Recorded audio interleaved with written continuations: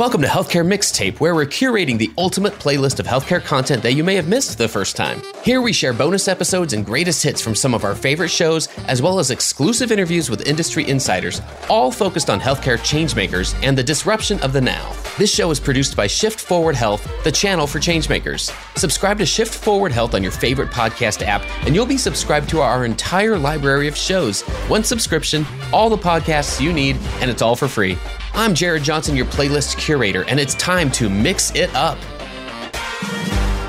All right, today we continue our greatest hits collection where we're replaying some of the top episodes from Healthcare Rap and other podcasts. Our episode today is titled Disrupt Today, Win Tomorrow, and it originally aired in April 2022. Our guest was Ann Summers-Hogg, Senior Research Fellow at the Clayton Christensen Institute, and she dove deep into the benefits and challenges of disrupting ourselves today in order to better position ourselves for tomorrow. This episode is on our greatest hits playlist because Ann Summers provides an important research-based view for hospitals and health systems to address affordability and accessibility while repositioning their business strategies for the future. We hope you find this super high value. Check it out. Let the mix begin.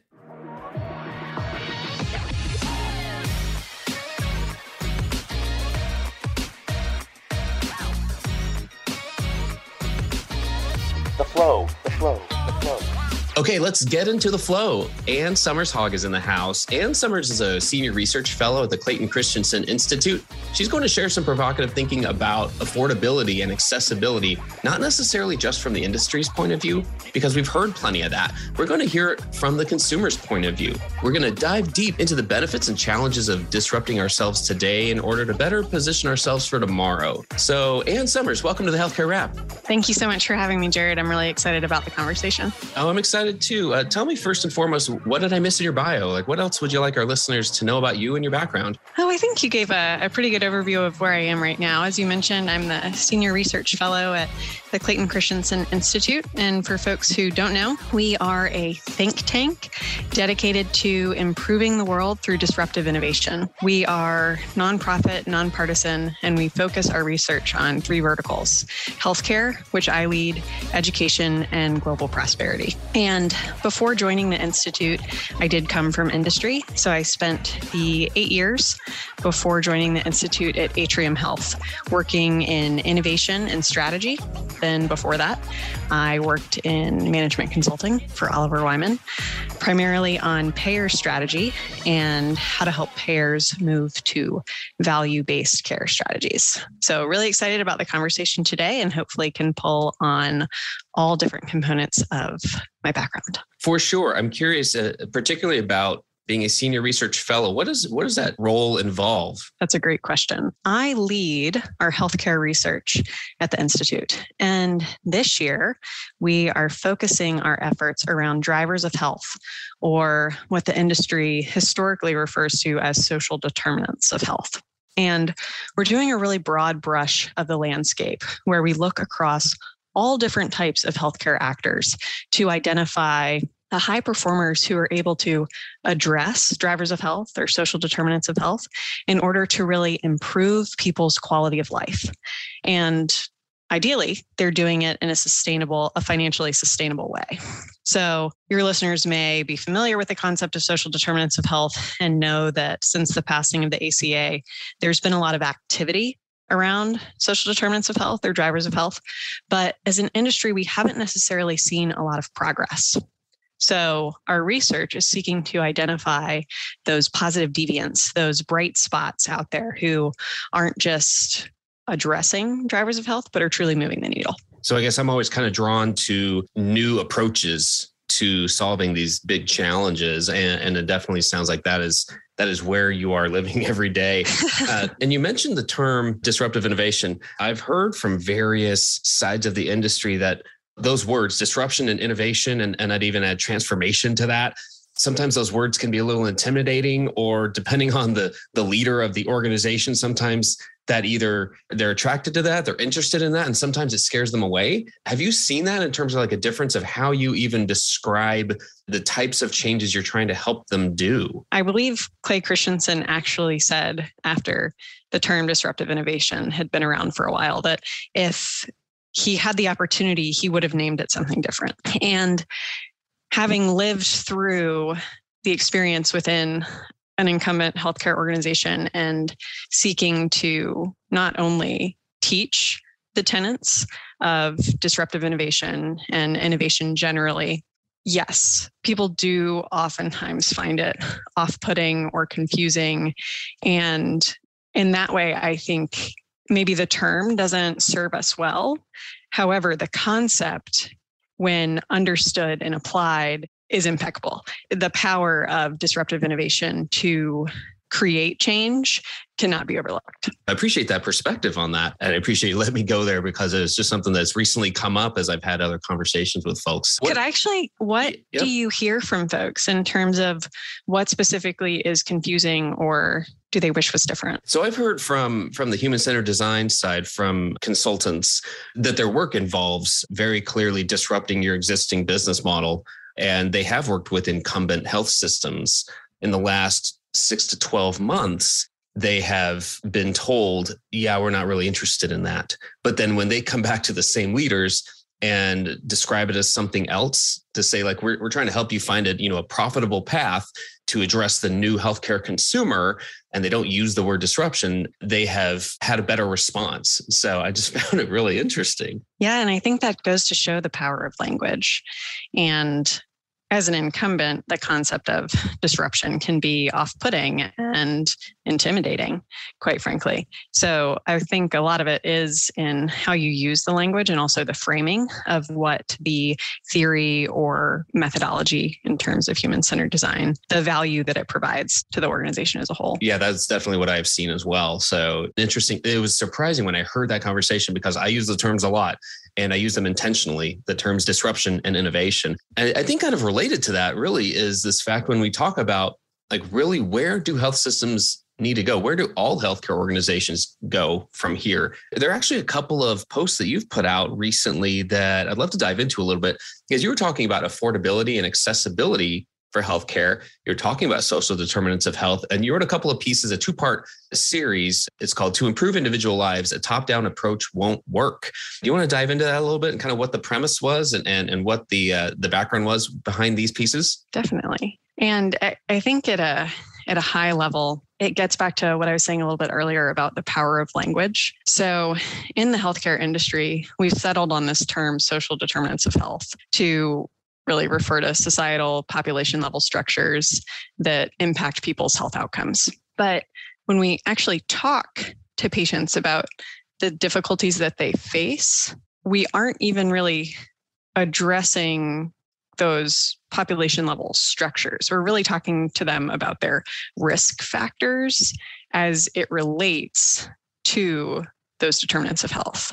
And risks in and of themselves don't give us all the information that we need in order to really help people address the problems that they face in the context of their lives. So what I posit in the article is that we really need to be asking about individuals' jobs to be done. And if your listeners aren't familiar with the concept of jobs to be done, effectively, what it explains is that as consumers, we don't just decide to use products and services.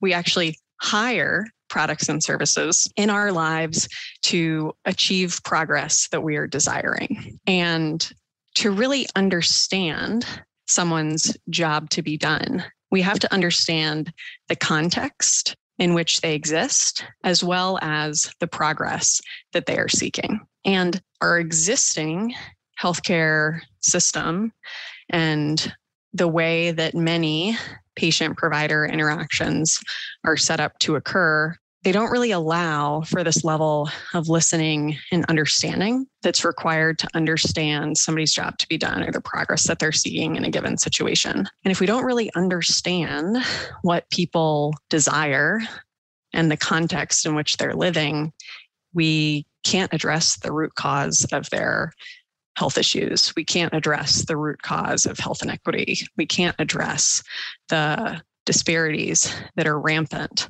across our nation and in our health system. So really the premise of what I was arguing is we really can't take a one size fits all and think through this lens of population level structures and just ask about risk factors. What we really need to do is try to get to the level of the individual and understand the individual so that we can address their jobs to be done. There's so much I like about this perspective, seeing things from a different lens. In fact, you use that terminology in these posts. You talk about changing the lens to incorporate the individual's perspective. In particular, there's one phrase in the first post where you talk about changing the lens by building new business models that uncover the progress that individuals seek. Can we go there for a moment in terms of how does this relate to building a new business model? So it's one thing to see this problem from a different perspective through a different lens, but then this is leading to some action instead of just stopping at there's a problem here. One thing I really liked about these articles was how solution and action oriented it was. You talk about building new business models. What was the premise behind that? Sure. So I mentioned that while there's this need to understand and to truly listen to patients, that's not how the typical patient-provider interaction is set up. And that's because that's not how the business model of healthcare works. So predominantly in the United States, we are in a fee-for-service environment, right? Our providers get paid by the number of interactions that they have with patients. And I realize that's not blanket 100% of provider models or provider interactions because we are amidst the shift to value-based care, but predominantly fee-for-service still reigns. And in that environment, when you are incentivized to perform more transactions, you will perform more transactions, which means visits with patients will be shorter. And in 15 minutes, I can't get to know Jared and all the progress he's seeking, all of his personal context, so that I can really help him address any issues he may be facing about his underlying drivers of health. In 15 minutes, I am incentivized in the predominant fee-for-service business model to address the pressing issue that has brought you in front of me today. Now, this is not at all to say or to point blame in any direction. It's simply the predominant business model that is currently in place in healthcare. And when I say business model, the way we think about that is at the Institute is a 4-box concept. So you have your value proposition, you have your resources, your processes, and your profit formula. And all of those interact to reinforce one another. So when the profit model incentivizes more transactions, then your processes, in this case, or in this example that I'm giving, your visit length, your patient-provider interaction length is going to be shorter. So what I posited in the article was we really need new business models. That is, we need a different incentive structure, a different profit model that will incentivize different processes, and as a result, will enable a business model to deliver on a different value proposition to the individual. And it needs to be a value proposition that is grounded in the individual's job to be done or the progress that they're seeking in terms of their health and life outcomes. Because I would actually argue people don't want more health. That's not really why people wake up in the morning. Health is a means to an end. People seek more health because it gives them vitality. It gives them the ability to live their life in the way that they want to. I love this line of thought here. Are there spots that you're seeing, are there business models, I guess, that you're seeing that are closer to what you're describing, that are incentivized in a better way to lead us, to lead individuals to that place? Definitely. There are, I would say, many organizations across not just our country, but across the world who are grounding their business models in the jobs to be done of the consumer, but also importantly in healthcare, especially in the US, and the customer. Because the consumer, the person receiving or accessing the health or the care services, are not always equivalent to the customer, that is the person who's paying for the health and the care services. So in part 2 of the blog post that you referenced, I write about a couple organizations who are really redesigning their business models in a way that allow them to operate under different incentives because they have a different profit formula. And thus they're able to execute different processes and deliver a different value proposition. And while they use some of the same resources as the predominant fee-for-service business model in healthcare does, they also integrate new and different ones as well. And one organization that I highlight in that second article is Factor Health. And they have an intriguing approach for a number of reasons. But one thing I really find interesting about them is they've backed up their intervention outside of the clinic. So their interventions that address drivers of health or social determinants of health are preclinical. So they aren't seeking to address somebody once they're already within the clinic walls or the hospital walls, but they're interfacing with individuals in the fabric of their lives. You're right. It's not just healthcare. We're not just waiting till people get sick anymore and then treat them with whatever they're showing at the moment. There are opportunities to go so far upstream well before that happens. And that's what I find fascinating about this is that when we're able to create business models that align to that fact, we're going to get to a better place as a society. What else are you hearing or researching or seeing in the industry regarding affordability and accessibility? Oh gosh, that's such a broad question. I think there are a couple different directions I could go, but one that I find increasingly interesting is the heightened emphasis that we're placing on mental and behavioral health care. And this has been needed and necessary, arguably, for decades. And the pandemic has really put a spotlight on not only the growth in mental and behavioral health issues as a result of the pandemic, but also just the vastly underserved individuals who have a need that's not being addressed. And so, as I said, this isn't really new, but it's a tsunami that's really gaining speed and one that, because of the pandemic, we can no longer ignore. And I was reading something from McKinsey the other day that was highlighting what an issue this is across all populations. And the CEO of Boston Children's Hospital had mentioned that during the pandemic, they were treating 50 to 70 children per day for mental or behavioral health issues, which was either doubling or tripling the amount that they had seen pre-pandemic. And it's not just kids. 25% of Gen Z respondents to a McKinsey consumer study said that they feel emotionally distressed, and that was apparently 2x what Gen X and millennials reported. So this growing tsunami of either unserved or underserved demand for mental and behavioral health care is something we can no longer ignore, and something where I see a beacon of light is if you look at digital health funding over the past few years, it's grown massively. And mental health, digital health solutions continue to be one of the most highly funded sectors. And even earlier this month, Lyra Health, a leading digital health solution for mental health needs, just got $235 million more dollars to expand their platform. And what I find really promising about this is there's a lot of research that shows digital health, mental health solutions are just as efficacious as in-person solutions.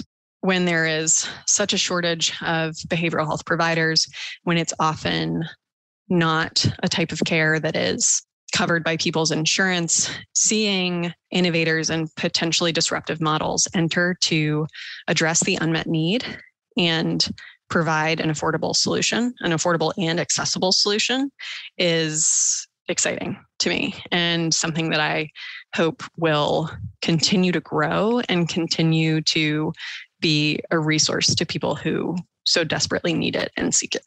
Oh, I agree. I'm seeing the same headlines, at least as far as funding goes, for some of these digital health, behavioral health apps and services. And that's very encouraging to me. I likewise recognize the need for it in our society more than ever. And I think this is just kind of the tip of the spear. Like, I think we're just starting to see the recognition of it and a flurry of activity and potential solutions that hopefully will lead ultimately to us as a society to a better place.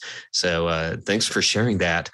One more place that I'd love to just get your opinion on before we go here, which is from another article, actually. I didn't see a date on it, but I want to say it was at least a couple of years ago. There was a quote. You were talking about the need for disruptive innovation in healthcare again, but this was from the consumer's view. And there was a quote you were talking about how well-established health systems have an essential strategic choice to make. You were talking about how they need to make it rapidly. And that sense of urgency is what drew me into this article, among other things. One part you talked about was the tendency for incumbent health systems in particular to just kind of look at things like retail health and some of these new digital health entrants and big tech, all these new players that have, quote unquote new players. Some of them have been in healthcare for a number of years, but relatively they feel like new players because we're just hearing about them. And you're talking about this tendency of incumbent health systems, if I understood it correctly, to kind of say, sure, like we'll just kind of let you have that low end of the market. We don't see much value to that anyway. But this kind of goes counter to Clayton Christensen's innovator's dilemma, which is where incumbents cede that lower end of the market to new entrants, but then in turn, that's who becomes disruptors, and that has profound effects on the market. So first and foremost, do I understand that correctly? And second off, are you still seeing that in terms of like, that's what health systems are tending to do still right now? Yes, great question. So yes, that was from a few years ago. I believe I wrote it back in 2018. So it was pre-pandemic.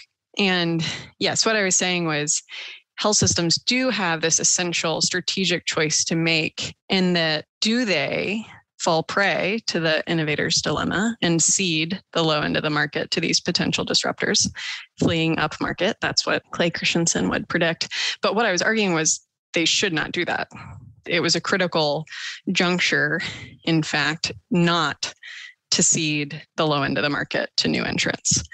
And a core tenet of innovation is, if you're the incumbent, it's essential to invest in potentially disruptive solutions when your core business is strong. If you wait to invest until your core business is in trouble, incentives won't be aligned for you to have the required patience to test and iterate innovations, because you will put all this pressure on the innovation to succeed right away. And that's often not what occurs. So it's interesting because as the pandemic unfolded, I wondered, did incumbent health systems miss the opportunity? Because margins were already tightening before the pandemic. And we know that the pressure of the pandemic put immense financial pressure on our healthcare system and on incumbent organizations.